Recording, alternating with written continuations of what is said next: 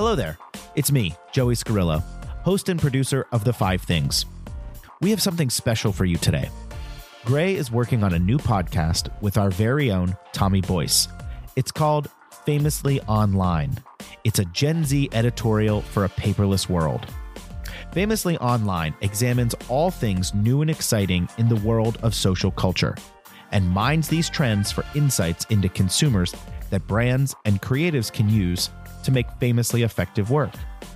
And we do it all in less than 15 minutes. But really, it's an opportunity to hang out more with Tommy. We'll keep you posted on when you can listen to more episodes. But in the meantime, we would love to hear what you think of this new show. So please email us at podcast@gray.com after you listen. It would really mean a lot. We'll be back on Monday with a brand new and equally special episode of The Five Things. Okay, so let's get into it with Famously Online.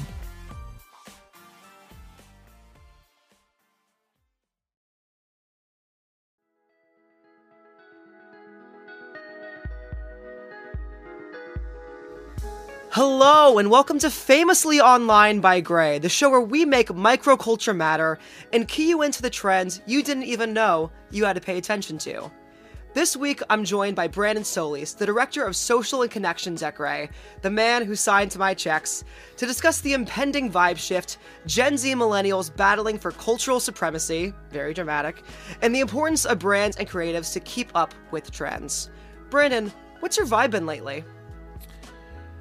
Jeez, all things considered, my vibe has been forget about everyone else's vibe and just do my thing.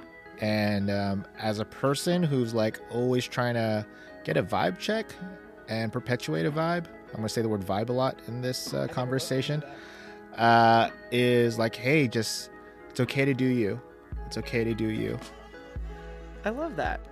So you might be asking what I mean by an impending vibe shift, and that is an excellent question.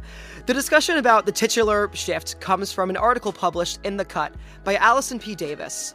In it, she interviews Sean Monahan, a trend forecaster famous for the coining of normcore, the act of wearing Seinfeld-esque dad jeans and New Balance sneakers. And they discuss his idea that a vibe shift is coming. We are moving away from one dominant cultural wavelength to the next. If you're confused about why everyone is talking about indie sleaze all of a sudden, this trend harkening back to 2000s, American Apparel fashion, messy hair and makeup, and lo-fi visual aesthetic, Monahan theorizes that it's because the upcoming vibe shift could very well be the return of indie sleaze, so get your low-rise jeans and flash cameras ready. Now, this article is old by 2022 standards, but it's still being talked about, and this idea of a vibe shift is being both examined and made fun of. So I'm not that interested in what actual trend occupies the next cultural wavelength, but to me, this article gets at a really interesting idea being felt and tension being felt between millennials and Gen Zers, and how, millennials are kind of declining from this place of cultural dominance, and Gen Zers are stepping up to fill this void as we're entering, prime buying and creating age. So Brandon, as someone who's worked in fashion for years, I'm wondering what you make of this idea of this next vibe shift. It's interesting. I actually have literally worked in fashion for years, and then pre-advertising life. And even getting into advertising, I really think ultimately my job is trend spotting. And I think the biggest learning that I have is everything is cyclical. And I do think as a mid-millennial, older millennial, I, for some reason, have this responsibility to share my learnings about vibes and vibe shifts, which probably no one is really asking for. I'm explicitly asking. Yeah, and it's kind of maybe that is my vibe. But I think every other generation you'll see something repeat, and it's just so interesting for me how people want to hold on to something that they feel like is their own. And people become defensive over it, or they feel like they want to own something because certain phases of your life that becomes your whole identity. And as I believe people aren't able to kind of potentially evolve from that or move from that or grow from that, that becomes the only thing that they have to retain. So there's this weird culture war about this is mine, this is not yours. Even more interesting by the fact that this trend that Gen Z young people are vibing with, for lack of a better term, indie sleaze, is something that millennials made. It's a direct callback to this certain era and aesthetic that was kind of millennials' first real cultural achievement. And the fact that Gen Z is trying to ape it and steal from it, I think even adds more fuel to the fire of this kind of already existing tension between these two generations and trying to, I'm not trying to say millennials are a dying breed because they're not, but at some point, I mentioned in the article too, people will get left behind by this shift. They won't be able to keep up with this next trend just because of it's maybe not out of their comfort zone or their wavelength. And I think we're kind of seeing this happen. Well, first of all, we're all of a dying breed.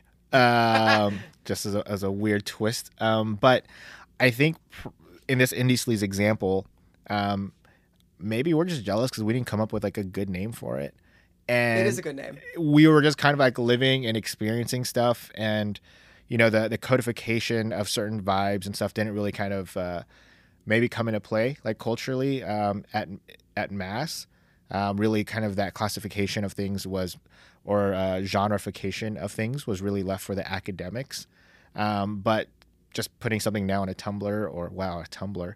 Tumblr's dead. Yeah, whoa, millennial easy. Just like anywhere on social where it's fun to just overclassify and codify things has become more prevalent with everybody. When Gen Z is tagging something as theirs and they come up with a really cool name for it, or they're self-identifying with it, and it feels like, hey, that was actually, as a millennial, like that was actually our thing. We just didn't know what it was called. Yeah. And we're again just trying to retain any sense of what we thought was cool and ownable to us because we felt like it was different, especially when you're speaking about like the icons and those specific people. Those were culture creators, and a lot of formative years for my generation were probably like those are our North Stars, and those are our people only because it's what differentiated us from the generation before us. Yeah. I think Gen Z, we have obviously like our cultural icons. We have, our Billie Eilishes and our Olivia Rodrigos, people who are of our age and really defining what it means to be like a young 20-something. And I think I want to point out that just because something's happening in downtown New York doesn't mean it's actually like a larger cultural shift. I don't know if indie sleaze is actually taking up any real weight. I don't know if it will. I don't know if it's just something that TikTokers like to talk about because, again, it's a really good name. But I do think, again, this issue and this fight between these two generations is really fascinating. I think we're going to see this tension over and over, like in culture and the work we create as marketers. So, Brandon, how important is it that brands and creatives and strategists and people in this industry keep up with these trends? And how have you found it doing so? I love that you called us strategist. It makes it sound way fancier. I have a bad habit of saying strategist over strategist. My roommate gives me like flack for it. I mean, I think it's helpful. Our job as strategists is to do and have this academic lens on things of codifying abstract concepts and making them feel tangible, so we could work with our brand partners to apply our learnings of what's happening in culture to what they do day to day. I think where our real job is, it's not just a codification or classification and you're bringing evidence to a client and then them using it as like an a la carte menu to pick which one serves their own needs and wants as a business. Our real job is to like be a maitre d' or to give the recommendation of saying, hey, this is what you're feeling. This, this catch of the day is particularly fresh and seasonal. And right now you're trying to, satisfy a fresh and seasonal palate.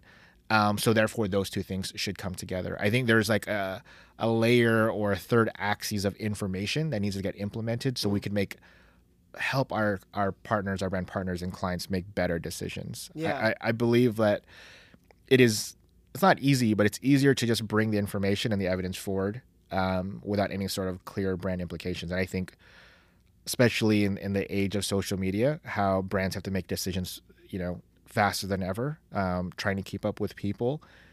We're probably losing some of that filter or application, and we're seeing brands trying to keep up with trends and they're failing miserably because they think they're doing it for the right reasons, but they're probably lacking a layer of consideration. I agree. And I think there's another level too of how it's important to not just hop on to micro trends on social for a quick headline or a quick viral moment. Like I think we saw this brand tweet this morning it was a candy brand that referred to their product as the he, they of the day, which is this really fun tweet by this random user who will take a picture of like Snuffleupagus or Blue from Foster's Home for Imaginary Friends and be like, they are the he, they of the day, which is great. But it's weird when a brand does it, when it doesn't concern them all and they're trying to cram their way in that space. So I think it's even more important for us to just take a stock of where culture is, as opposed to like, oh, Wordle's hot, let's make a Wordle post. Let's do a Squid Game post. Things like that. So I think it's just taking the cultural temperature. That to me is much more important and meaningful in making good work that will actually connect with people than trying to like tag yourself into these really quick micro trends that are even more accelerated just by how rapid fire things are on social media now because of, well, not just because of TikTok, but especially in a post-TikTok age where everything's just coming at you 90 miles an hour. Yeah, I think, before, when brands and strategists were working more closely together and advertisers and marketers were trying to find those opportunities for brands, the frequency was much lower, right? The frequency of cultural trends, it's like, 2005, everyone's into recycling.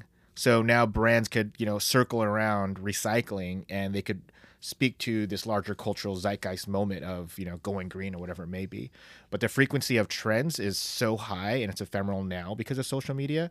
Like you said, it accelerates so quickly. And sometimes we're, to your point, not taking stock in that, and we're trying to jump into everything. I think every cultural opportunity is not a brand opportunity. I think, we have a responsibility, and it is our job, and it's a kind of a fun one, to identify and see cultural opportunities, but to know when it's not a brand opportunity. And saying no, I think, is probably more of a challenge than we expect. I think that is a fantastic note to end things on. So 2 takeaways from this episode. I think that we're going to see this tension between Gen Z and millennials show itself in interesting ways as we see Gen Z pick up the mantle for creating culture and consuming culture. And also, again, echoing Brandon's great point, cultural conversations and opportunities are happening more and more often online, but that does not mean that we as advertisers and as brands should necessarily tap in. It's important for us to figure out what works for us, what moments will fit our brand and actually allow us to connect with people, as opposed to what will be, a cute moment that'll get us a couple thousand retweets or so, or 1,000 likes. All right, so this was Famously Online by Gray, the show where we make microculture matter. I'd like to thank Brandon so much for joining me this week in discussing the vibe shift. If you haven't already, please follow us on Apple and Spotify, wherever you find your podcasts, and spread the word. Tell a friend, tell a coworker, tell your upstairs neighbor. Thank you so much for listening. Be sure to tune in next time, and don't let the vibe hit you on your way out. Famously Online is produced by me, Tommy Boyce, Joey Scarillo, and Danielle Hunt. For more great podcasts, check out 5 Things, This Week in Social, with new episodes every Monday, and Gray Matter, a podcast about ideas, all episodes streaming wherever podcasts are found.